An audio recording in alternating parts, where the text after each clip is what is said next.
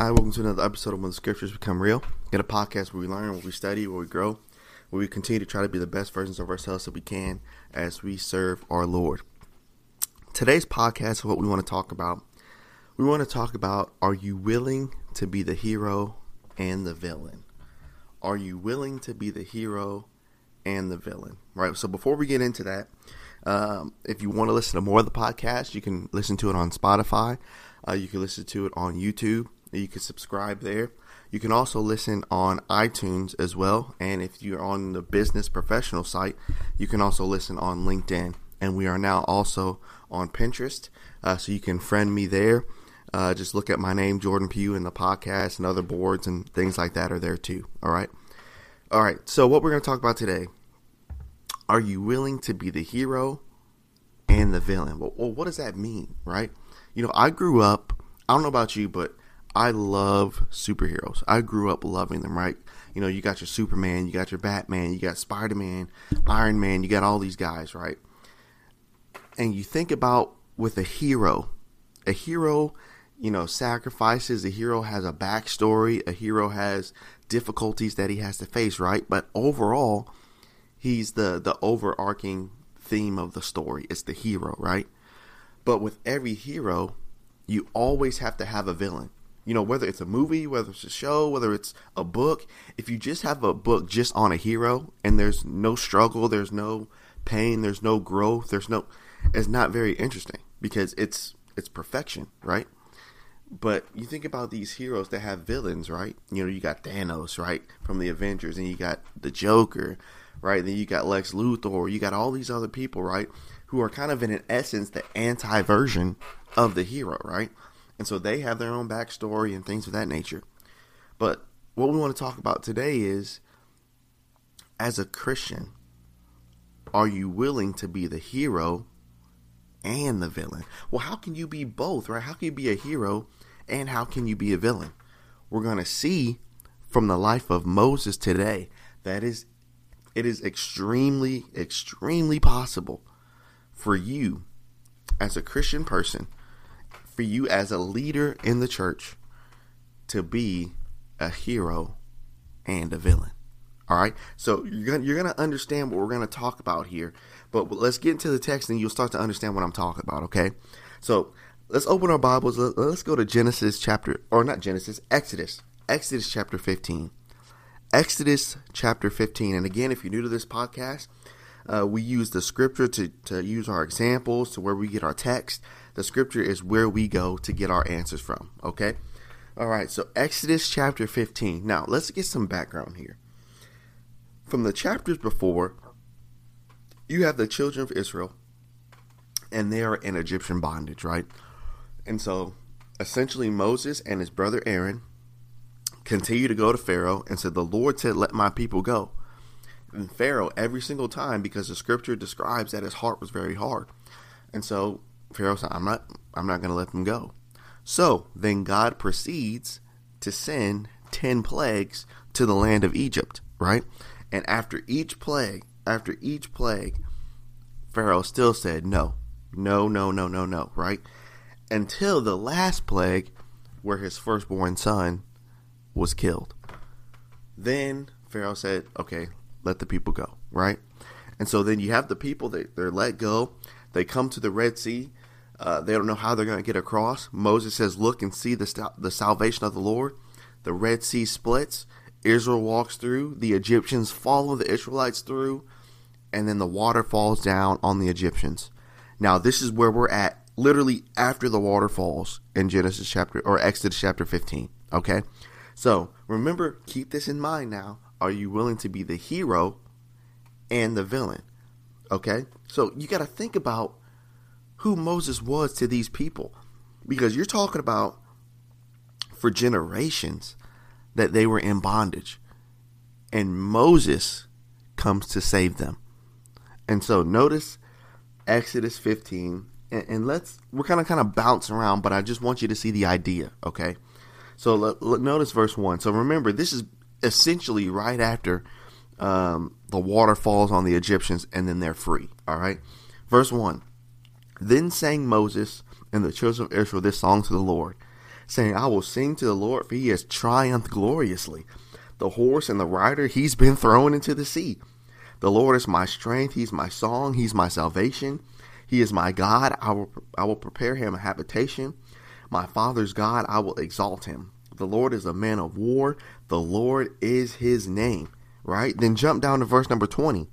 And then not only is Moses celebrating and the people celebrating, but then Moses' sister is. Verse 20. And Miriam, the prophetess, the sister of Aaron, took a timbrel in her hand, and all the women with their timbrels and dances. And Miriam said, sing to the Lord. He has triumphed gloriously. The horse and the rider hath he thrown into the sea. And so you have this giant parade, right? Moses, look at what you've done. Look at what the Lord's done. Moses, you are the greatest thing that we've ever known. You are our Savior. You've helped us. The Lord is the greatest thing we've ever known. He's our Savior. He helped us, right? So guess what Moses and God is right now for the children of Israel? They're the hero. You've sacrificed everything. You've given everything for us. You helped us escape from a place of bondage where we would have never escaped if you hadn't have shown up. But watch how quickly the narrative changes. Verse number 22. So Moses brought Israel from the Red Sea and went out into the wilderness of Shur. And they went 3 days in the wilderness and found no water. And when they came to Marah, they could not drink, for the waters of Marah, they were bitter. Therefore, they called the name of it Marah. It makes me laugh every time, but think about for days, right? For days as they're walking. Moses, you're this. God, you're this. Moses, you're this. God, you're this. Day 2. Moses, you're this. God, you're this. Moses, you're this. Day 3. Started to get that little cough, right? Moses, you're you are bro, I'm thirsty, dog. Like, why didn't Moses bring us out here? Moses, you're this. You see how quickly the narrative changes? Because the need like that changed for the people. 24. And then after all this, the people murmured against Moses. So now what is their view of Moses now? Is he a hero? Is he their savior? Is he the one that helped them escape from the powerful hand of Pharaoh? Not anymore. Guess who he is? Man, Moses is just the dude that helped us escape just so we could die out here. You see how quickly narratives can change? You can be a hero, and the next minute, guess what you can be? I'm talking about to the same people. Literally, these are the same people 3 days ago that said, Moses, God, you guys are the best ever. 3 days later, what do they say? They're murmuring against Moses. I'm talking about the same people can say the same people can say you're the best thing ever. The same people. But the exact same people that tell you you're great, those are the same ones that murmur against you, just like Moses. That's why the scriptures in the book of Proverbs, and I believe some in the Psalms, but mostly in Proverbs, it talks about don't listen to flattering lips. You know why? Because those same flattering lips that say you're the best thing since sliced bread, if they have something good to say about you, guess what also they have? They got some bad stuff to say about you too, whether you hear it or not. You know what I'm saying? So, are you willing as a leader, as a person, as a Christian, are you willing to take on the role of the hero and the villain? Because here's what happens. And let's use this example. As a preacher, no matter what decision I make, some people are going to view that decision and they're going to say, you made a biblical decision based off of what the scriptures say. right? But then some people will say, you didn't make the right choice. So what am I supposed to do? What are you supposed to do if you're ever put in that situation? You see, here's why you don't listen to the people. The thing is, like, I don't care who they are. You don't listen to the people. You listen to what God has to say, right? Think about Shadrach, Meshach, and Abednego. What if they would have listened to everybody else? They hear the sound of the trumpet. Everybody goes down. And they look around and they're the only one standing up. Do you listen to everybody else because they're bound down? No. You do what's right, even though it's hard. You know, I was talking to a friend of mine the other day, and we had a conversation, and he reminded me of something, and he said, you know, no matter if it's hard to do or no matter if it's easy to do, it's always right to do right. And it's always wrong to do wrong. And sometimes, and I found myself doing this sometimes you try to justify, well, I had to do this because, or I was forced to do this because, you know, when we start to make excuses, then we know we're not in the right camp. And so remember, we're talking about, are you willing to be the hero and the villain? Because when you make choices and when you lead, just like Moses does, the people will love you for a couple days. The people will love you for a week. You make one wrong move. You make one wrong mistake. You make one wrong decision. You make one wrong judgment. Then they hate you. Wait, so what was all that love a couple days ago? Oh, well, that was in the past. This is now. Literally, that's how some people think. You know, that's why in the book of Psalms, that's why David always says, I trust in the Lord. Trust in the Lord and do good. Psalm 37. You know what I mean? So, trusting in the Lord, because here's the thing about people, and I'm including myself in people, we are very inconsistent. It doesn't matter even if we're the most pious people, or even if we know so much, or even we're still extremely inconsistent people. And 1 minute, you know, I could be this, but the next minute I could feel that, just because we're inconsistent, right?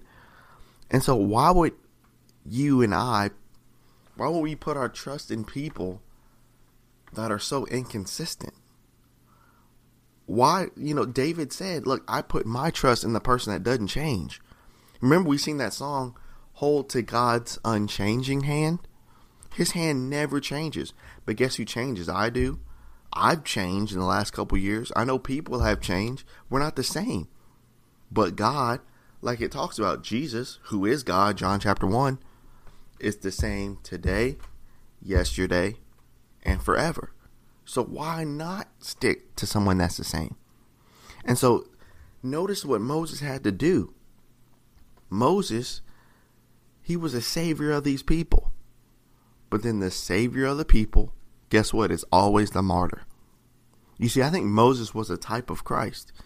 Because guess what Jesus was to us? Guess what Jesus is to us? He's our savior. But let me ask you this question. Yes, Jesus is our savior. But we do the same thing the children of Israel do. When we don't understand something. When things in our life don't work out. When our circumstances don't change. When we don't understand, when we question God. Guess what we do? When things are well in your life, spiritually, and maybe physically, how do you talk to God? You talk just like the children of Israel did first. God, you're the most amazing thing ever. You are awesome. You are our Savior. You are my strength. You are my song. It's all you, right? But then the minute something happens that you don't get, the minute something happens where things go just extremely south real quick, what do you do then? Do the same thing. murmur against God. Why is the Lord? I don't understand. You see what I'm saying? So we do the same exact thing. And so Jesus Christ, he was a type of, or Moses was a type of Christ. Now, are you willing to be the hero and the villain? You got to be willing to take the good and the bad. That's why, you can't take people's compliments. You got to take it with a grain of salt. Because if you listen to it over and over, you're going to view yourself as they view you. But then when you make a mistake, the same people that loved you and said you're awesome are going to be the same people that are going to talk behind your back. It happens every single time. But here's the difference between a hero and a villain. When a villain is talked about, when a villain is murmured about, he takes negative action. But the hero, when he's talked about, when he's murmured about, he cares because he's a human, he feels it, but he understands that they need help just like he does. And so notice this. Go to Exodus chapter 32. Exodus chapter 32. Now here is when the children of Israel make the golden calf. And after they get the golden calf, basically Moses comes down, he sees it, he melts it down, and the people have to drink the gold, right? But notice how Moses, not really Moses right here, but notice how God feels about the people. Because remember, instances like this have been happening over and over and over and over and over. And God is tired of it. Notice verse number 11 of chapter 32. Or verse 9. And the Lord said unto Moses, I have seen this people, and behold, they are a stiff-necked people. Now therefore, let me alone, that my wrath may come hot against them, that I may consume them, and I will make of you a great nation. Time out. Flag on the play. Let's think about this for a second. So if you're Moses, right? Think about all that you've had to endure up to this point. These people, without me, they would still be in bondage. They would still be under the mighty hand of Pharaoh. And I still could have been just doing what I was doing. Then after I helped them from bondage, which I didn't have to do, they murmur against me and they complain. They murmur and complain. They murmur and complain. And eventually they wanted to stone me. And then they wanted to rise up and rebel and put another leader above me. Okay? So then the Lord has a conversation with Moses. I'm hot. I am mad at these people. So this is what I'm going to do, Moses. I'm going to destroy all of them. I will utterly consume them all. And I will make you a great nation. So, remember, what's a villain going to do? A villain's going to... Hold up. So you're saying these same people that have talked evil about me in front of my face and behind my back, you will consume them? And not only will you consume them, you will continue to make me great? Bet. Do it. Tell me when you're done. Tell me when you're done. We can start over. Both of us. New start, right? How many of us would have done that? Bet. All right. New start. Notice. What did Moses say? Watch verse 11. And Moses besought the Lord his God. You know what besought means? Moses pleaded to God. About what? About the same people that talked behind him. The same people that murmured against him. The same people that wanted to stone him. Same people. You know how hard that is? That's why the Bible describes Moses as the meekest man to ever walk the earth. Because you got to think about, he had the opportunity to have them consumed. And he didn't take it. But not only did he not take it, he besought on their behalf.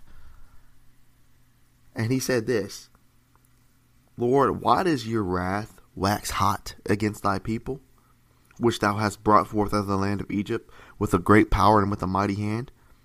Wherefore should the Egyptians speak and say, for mischief did he bring them out, to slay them in the mountains, and to consume them from the face of the earth? Turn from thy fierce wrath and repent of this evil against thy people. Now, what this is not God sinning. This is not Moses saying, God, you're sinning because you want to destroy the people. This is not what this is. What this is really a test for Moses to see if he really cared for his people. Now, Moses is saying here, not only is Moses, first of all, Moses isn't even concerned about how the people affected him. You see, this is where we mess up today. We mess up today by thinking about how the situation affected us. So let's say, just like Moses, let's say you're the leader, and let's say this group of people always murmured and talked about you, right? You have the opportunity to have those people destroyed. This is what most people would do today. They would start, the first thing they would think about is, well, let me sit here and think about what they've done to me. Let me think about the things that they've said to me, to my face and secretly. Let me think about all the stuff that they've done to me to see how it has affected me. You know what that does? That adds fuel to your ever-burning fire against them anyway.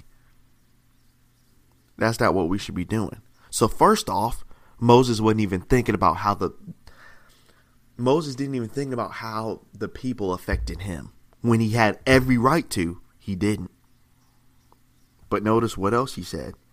Not only was he not concerned about himself and how the people viewed him, but number two, he was concerned with how other people viewed God. Because he said, look, Lord, if you destroy them, what are the Egyptians going to think? Are the Egyptians going to say you just did all that great stuff just to bring them out to kill them? Lord, your reputation is on the line. I'm thinking about the people and I'm thinking about you. You see how awesome a heart that is that Moses had? But then notice what he says. Verse number 13. Remember Abraham and Isaac and Israel, thy servants, to whom thou swearest by your own self. And you said to them, I will multiply your seed as the stars of heaven, and all the land that I have spoken of will I give your seed, and they will inherit it forever. And the Lord repented of the evil which he thought to do to his people. This is really an awesome statement and phrase here, because you got to think about when God is hot, when God is mad, when God is angry, he's hot. When God is mad, he's mad. But you know the awesome thing about the heart and the attitude and the meekness of Moses? God created everything from nothing. He can destroy everything instantly.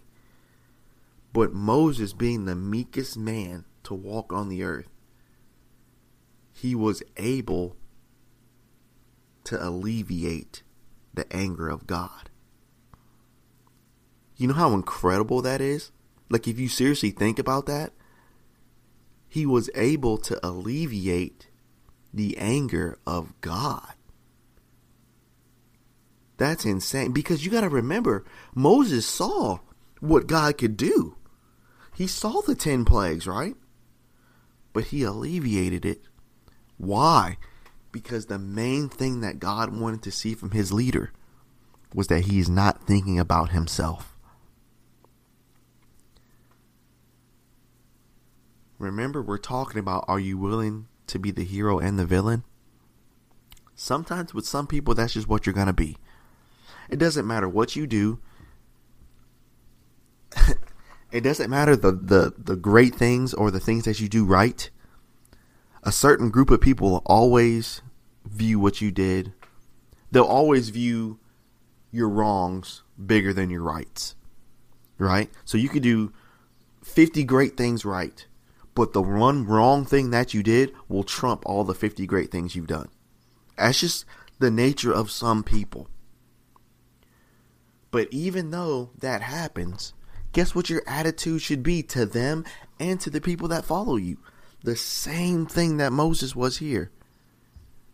I still care about you. You know, that's not learned.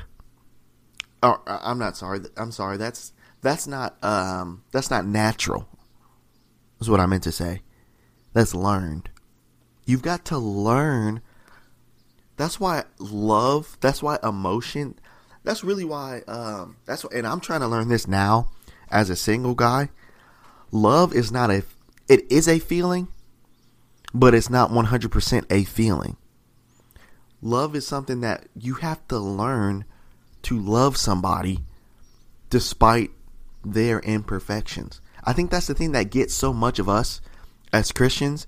We expect the other person, and vice versa, the other person expects us. Especially if we bear the name Christian, they expect us to be perfect. They expect that. And so when they do wrong, they expect you to do the perfect thing all the time. Or when I do wrong, we expect them to do it's not going to happen. Even if you bear the name Christian, it's not going to happen. And that's a misconception that messes us up. But what love is love is the ability, despite seeing the wrong that's happening, despite knowing the wrong that has happened, you make a choice to still not reward for what's been done to you, and vice versa. That's a choice. You see, that's not natural. You have to learn how to do that. You have to learn to forgive. You have to learn to love. You have to learn to make those choices. And that's exactly what Moses is teaching us here. He's teaching us what true agape love is. True agape love isn't, well, they haven't done anything for me, or they haven't helped me, or they haven't. That's not what it is. Even if they haven't or they never will, I will still show them that love because that's what Christ did for me. And so they're not entitled to it. I'm not entitled to it. It's a choice. We give it to them. Why? Because God wants me to. You see what I'm saying? And so that's the giant lesson that we can get from Moses, is how to be a lover of God's people. It's hard. It's not easy. It's not easy. Because some people will say some nasty things about you to your face and behind closed doors. They will say some nasty things to you. They will say some nasty things about you.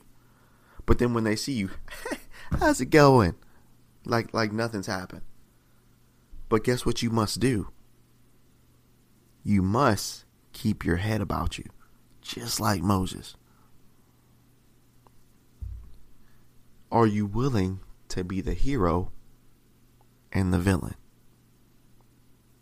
You see, this is something that we must embrace, because we must know that people are going to be inconsistent.